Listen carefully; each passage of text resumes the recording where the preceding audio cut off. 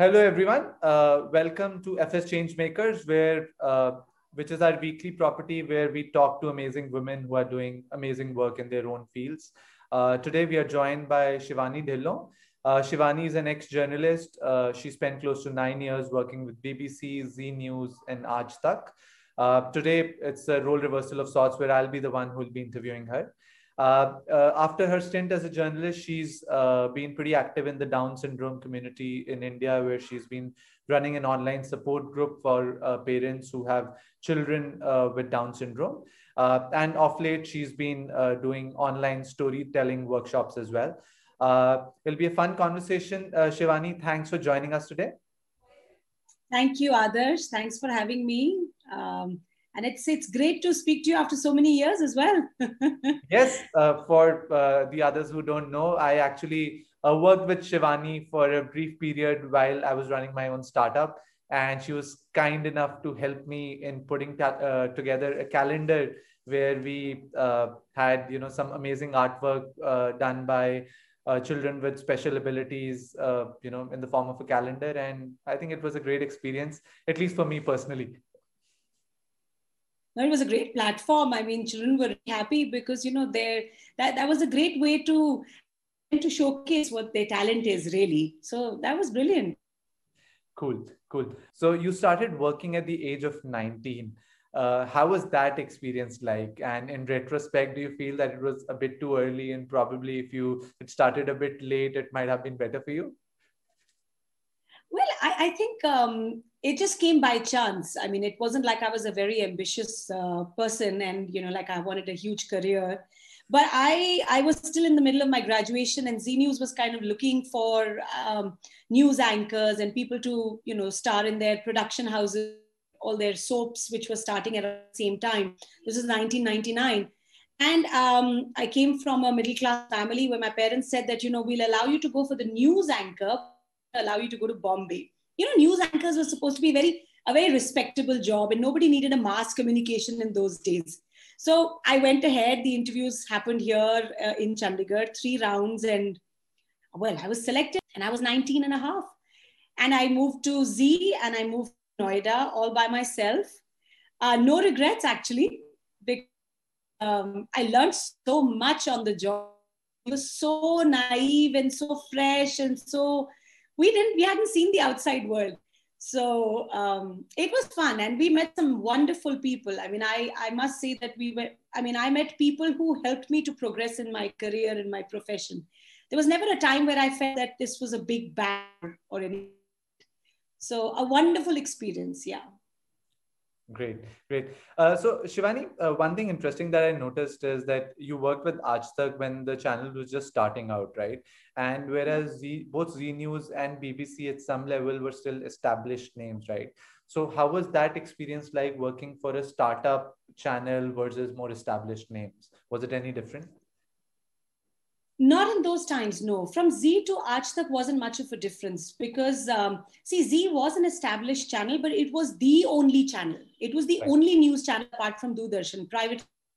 And Aaj Tak, we had heard of the news, but it not as a 24-hour channel. So they were more open to new things than Zee was, slightly more open. And, we were fresh. We were picked up from Zee and... so yeah, I mean, Aaj Tak was a bit different in the sense that they were more open to new things, doing new programs. They were focused on metros as well, not just the national news. So that was a bit of a change from Zee to Aaj Tak. But people were more or less the same. Journalism wasn't a huge field at that time. So you spent 8 or 9 years in the media industry in India and then in the UK. What made you quit and on to the next phase of your life? So Zee and Aaj Tak, we worked very long hours. There was early morning shifts. We had to be in office by 3:30 in the morning, very late nights, and we were young. So timings were never an issue for us. No family or anything. So we worked long hours, but that kind of took the energy out of us. I mean, 4 years with Z News kind of sucked out my energy. And I wanted a break. I wanted a break. And I'd only done my graduation. And, you're a middle class family, your parents, kind of want more than graduation. So my dad always told me, kuch or just have another degree on your resume. So I said, why not a change of place as well? So I decided to go abroad, and that's why I moved to London to pursue my master's degree. And when I reached there, immediately within a month, I joined the BBC there because I already had some experience. So on a student visa, you could only work for a stipulated 16 hours per week session. So, and we had to earn and study all of that. So yeah, I made the opportunity, but it was BBC was radio, and I had always worked with visuals. So it was a complete contrast and a challenge initially, because everything is about the voice and about the sounds and about what you write, the words that you choose. So it was a different experience, yes. And then what made you quit BBC and then decide to come back to India? BBC, I worked, I used to travel, and then I got married, and I had our firstborn. He's now 14 nearly. When he was born, he wasn't a very well child. He was quite ill. He had a severe skin condition, and he used to stay awake a lot at night. I had to travel. And I remember my last travel, I came from London with him. I went to Bombay for a documentary. And I went home in Chandigarh. It was just 3 days. And when I came back, I saw his skin had all flared up and, in his eyes and his face. And I decided I'm not going to do this anymore. So I went back, and he was nearly a year old. I went back, I finished my documentary, and I put in my papers, and I said, I can't work because he needs me. And I wouldn't sleep at night and going back to work. And he was considered like a special, even though he wasn't a special needs child, but his needs were so severe and so much at that point of time. And then what led to the decision of moving back to India? Because here you just quit your job, right? Then eventually you moved back. Yeah. So we, this was 2007 when Aviraj was born, and following into 2010, we had our second born, Shreya. And Shreya was diagnosed with Down syndrome. We were in the UK at that point of time. And our first 1 year was very difficult because we were in and out of therapies. We ourselves as parents were trying to understand what exactly is the diagnosis, what to expect really in the years, and how best to take care of her. She had some health concerns as well. And as the year progressed, my husband was working, I was still at home. And I realized that my daughter was only speaking to the three of us during the week. Not even the three of us. I mean, by the time my husband returned from work, she would be asleep by 8. And it was only on the weekend that we socialized. So abroad, you don't socialize during the weekdays. You just see each other on the weekends. And I said, compare this situation to India. You're surrounded by people. That's what India is all about. I mean, you coming in and out of your house. Kabhi dhobi wala aa gaya, kabhi safai wali aa gaye, and so many people walking in and out. And I said, that's something that Shreya really needs right now. And we decided today, Adarsh, and within 25 days we were in India. That's how we moved. And I really have no regrets because I had my side of the family here, my husband's side of the family. We live in a joint family. And that has been such a great boon for her because she would interact with so many people. It helped her speech abilities. It helped her overall development. So very happy to have moved back. And I know a lot of people still asking, especially special parents actually trying to move out of India. So, I move back. You should have stayed there. Then I have to explain that sometimes, you really have to weigh the positive and the negatives. And it's not so bad in India after all. Great.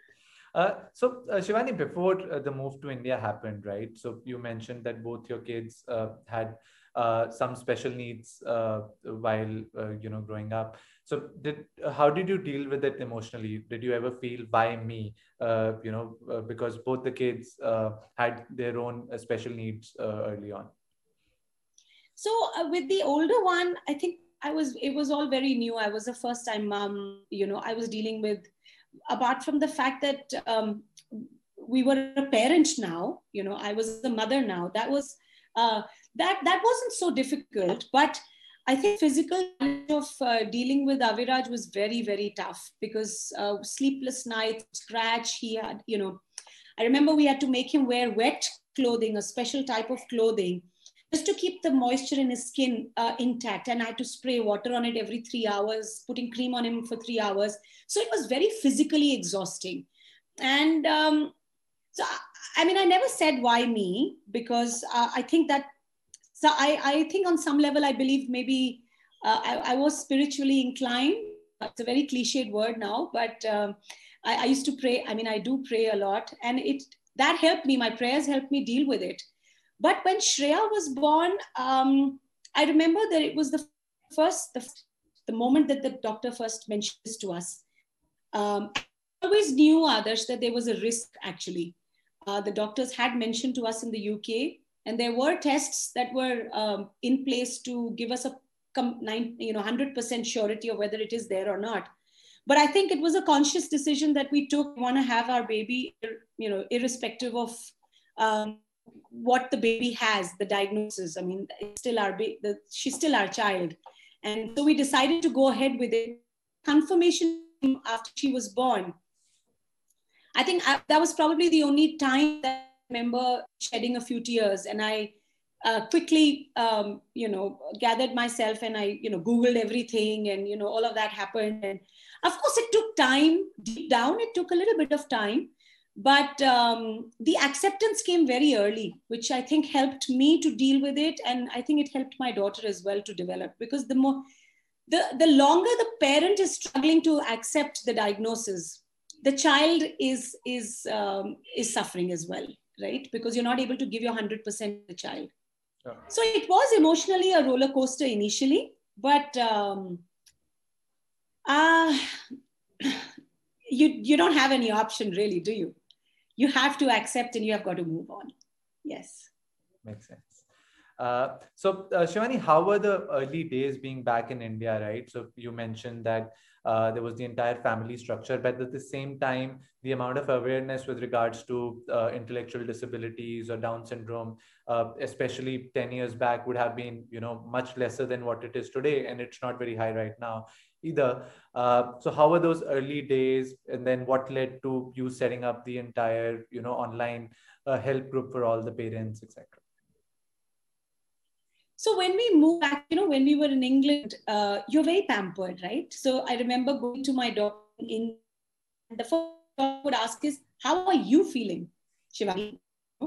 And then she would come to Shreya. So my well-being, my emotional well-being was equally important. We were thrown into the deep end when we moved to India. We didn't know anything. Nothing was online. I mean, nothing was online those days. Remember, and I started going to each and every doctor. So I would choose a new pediatrician every time. I would leave my number, and I would say that, if you know a pet, please share my number. This was all private. Then I started going to the big hospital. I did was I printed out lots of info leaflets in 3 languages, English, Hindi, and Punjabi. And because I read and write all 3. And I wrote my note at the end. I said, please contact me, need help, or because I was equally wanting help. It wasn't like I was so ready to provide that help and support. I was looking for it as well. And I left it in all the departments where I knew children with Down syndrome to go. And I remember I started getting calls.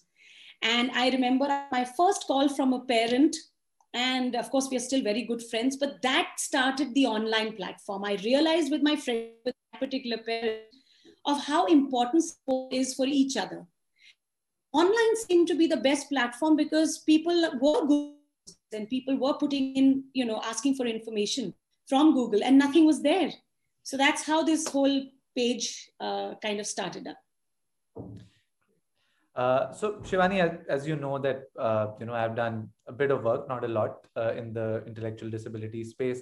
And one thing as an outsider, I always found a bit intriguing was that within the community as well, there is a lot of conflict, I would say, difference of opinion with regards to what are the right words to use, whether to call special abilities, intellectual disabilities, and and so on. For an outsider, how do you make sure that you are not hurting someone, while not meaning to? Because like there is so much difference of opinion on what's right, what's wrong. Very interesting question, and I have struggled with this answer with some of my fellow travelers, as I call them. For the term is not important. I cannot negate the fact that my daughter has a disability. I call it differently abled, diverse needs, challenge, or a mental disability. That doesn't change the struggle, the challenges that I and she are facing on a daily basis. The problem have is, the which is not coming from the society. First struggling with that acceptance. Acceptance will only come when we project our child to be either differently abled or talented, or having different types of talents. But the moment we will are able to do X, Y, Z, there is a fear of not being accepted. See, anything is not being accepted by this society, right? They're not being included to the mainstream. It's only, कहने की बात है कि mainstream inclusion है. There isn't that much inclusion on the surface. Deep down, there still isn't. So we feel very scared that if we start talking about our challenges and the actual disability that our child faces, maybe they won't accept it at all. So that's why I think the parents kind of get, so involved in the right kind of terms that can be used, but they are not, we call the neurotypical. They are not. I mean, you and I may be challenged in small things which doesn't interfere with normal lives. But children with special needs, children with intellectual disabilities, face challenges every day. The sounds affect you, right? Not just the sound, the textures of things can affect you. You can't have an eye contact to talk to people. I mean, I'm talking about different types of disabilities. With Down syndrome, my daughter may have problems in running for more than 5 minutes if she had to.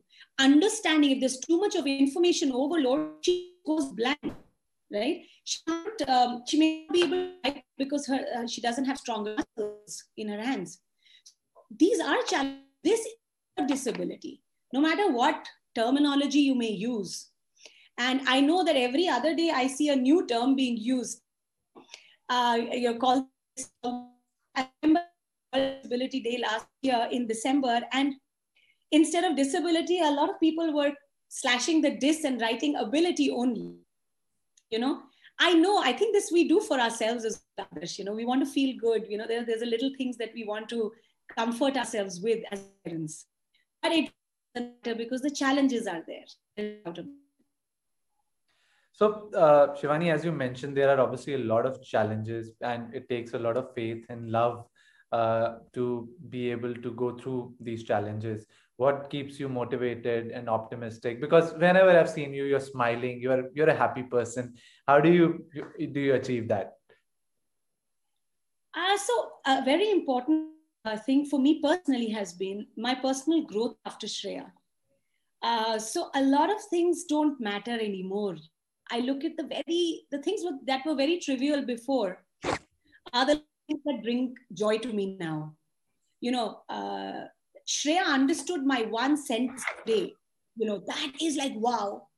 Or Shreya understood the 3-step instructions that I gave her today. Okay, wow. That day she asked me, what's the meaning of her name? I mean, I was thrilled to no end, that she was able to understand and ask that question. So I was really thrilled. So these are the little joys. So we've come to a point where we find joy and happiness very in life. And it's Shreya who keeps us going, as a family. I mean, she's so affectionate. I mean, there's no malice in her. There's never going to be any malice in her heart. They are so pure. And also she has pushed me to connect more with the higher, the dimension, the universe, God, or whatever we may call it. But so that connection has grown stronger with Shreya because of her. So that's what keeps us going. And that's so amazing to hear. So Shivani, coming to the latest chapter of your life, right? You're now portly auntie to all the kids, where you're doing storytelling sessions. How did this start, and how's the experience been? So lockdown was difficult for us because to close down our business, so our only source of income. But there's always, we don't understand the planning that happens right above, right? We never know what's being planned for us. But in the lockdown, while the business had shut down completely, the only source of our income had shut down, I started doing a lot of videos during lockdown. This was again mainly for parents who got children with special needs. I would share a lot of anecdotes from my life, my own experiences. And I started getting good response, parents started connecting to what I was talking about. And then I don't know, from there, while I was telling stories of my own life, I don't know, just kind of door to telling stories to children as well. Somebody contacted me, another parent, and she said, let's do some stories. I said, all right. Another friend said, let's do some workshops on traditional art and craft. I said, yeah, let's do that. Let's do it with a story, with a folk tale. And before I knew it, this was July. And before I knew it, I was working with 3 NGOs. I was doing sessions. I was working with children's websites. And I saw the impact, Adarsh, it has on children and young adults with intellectual disabilities. They had been, so we heard some parents, their children had really benefited from the lockdown, having parents around all the time. I heard from other parents who said that lockdown had been very difficult because there was lack of exercise. Children were not leaving the house. They were getting very frustrated. But storytelling was therapy, and yet it was a lot of fun. It was a interaction. I'm very music and singing, so we use that as well in our stories. And they started connecting, they started expressing, they started understanding emotion, they started understanding difference between feelings and emotions, and how to express themselves.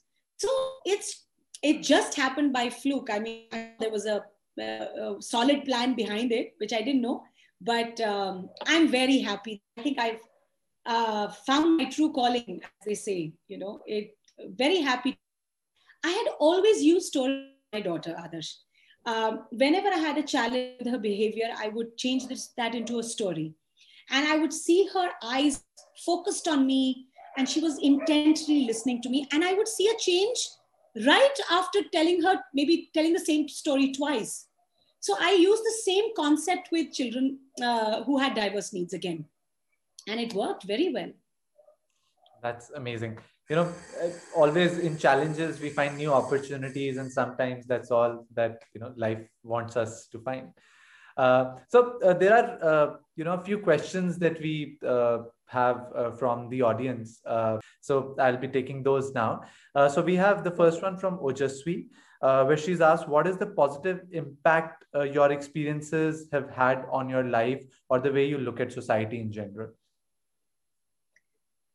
So I don't have any ill feelings towards the society at large, even though I feel a lack of compassion, a lack of empathy sometimes.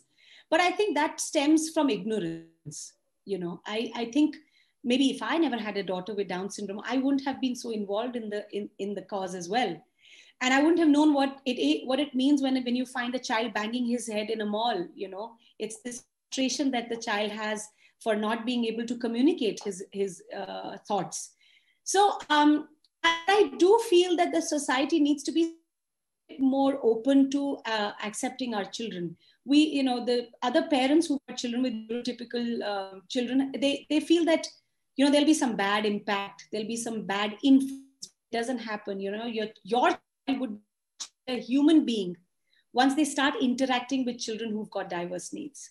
So that's for the society. But I think in general, as a person, I have changed, yes, 360 degrees, completely after Shreya. I've become more humble. I've become more accepting. I take one day at a time, definitely as it comes. So yeah, and like I said, she's connected me to something much more higher now. Yes. So the second question that we have is from Ashish, and he says, "How did you get the name Potli Auntie, and what does it mean to you?" Okay, so when I started working with a friend of mine who has a company many years back called Potli, a Bag of Wonders, and she focuses on Indian traditional art and craft. And when I started working with her, I said, we had to come up with a name. I was teaching traditional Indian art and craft, from different states, and I would weave a story into it, and that's how I would teach. So I said, I need a name. That's how Potli actually came. So I'm Potli Auntie. I come with a whole Potli full of stories, but that's not the name that I'm, known by Miss Jibber Jabber because I talk so much. Some children who find Jibber Jabber a little difficult to pronounce, they call me Shivani Auntie. All ages call me Shivani Auntie. I have 40-year-old people with disability also calling me Shivani Auntie. So I think first time I'm loving being called Auntie in my life. Yeah, so these are just kids calling me with different names. Yeah. That's amazing. So Shivani, that's it in terms of all the questions that we had with regard to you specifically and the work that you do. But before we end, we'll like to do a quick rapid fire. So these are 3 standard questions that we ask in every interview that we do. What are your top 5 wardrobe staples that you need to have at all times? Linen shirts, kurtas, cotton trousers, cotton pants, straight pants,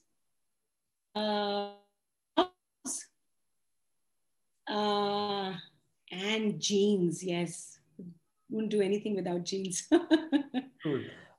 Who are the 3 Indian women you look up to, and preferably alive? Say Sudha Murthy. Well, I have my mom. I can't forget her. My mom, my great support, and my grandmother as well. My grandmother, because she would tell us so many stories, and that's how this whole the seed of storytelling was put inside me. Cool. So the final question, what message would you like to give to the audience out there? Because we'll probably be talking to a lot of people who don't have enough context about Down syndrome. Anything in particular you would like to take them away from this conversation, or anything else that you would like to share with people? Mm-hmm. So Down syndrome is not a disease. It's not a disease that people who are living with Down syndrome are not suffering. So it's not a disease. It's a condition. It's a part of them, part of their identity. It's who they are. And only want what you want. Just love, acceptance. Some to just stop and pause for just one moment and say hello to them. They don't want too much of your time. They really don't want anything, just want you to say hello and smile. And not the moment you think in your heart, what's wrong with them? They instantly grab that. Give them love. And also surround yourself, surround your young ones with stories, because story is something that it's like a doorway to something. And not just children, I think grown-ups, you and me also need that from time to time. So that's what I would like to say. Yes. Both of these things are important to me in life. Yeah. Thank you, Shivani. It has been such a pleasure talking to you after a long time. But it was phenomenal. Thanks so much. Thank you so much, Adarsh. Thanks a lot.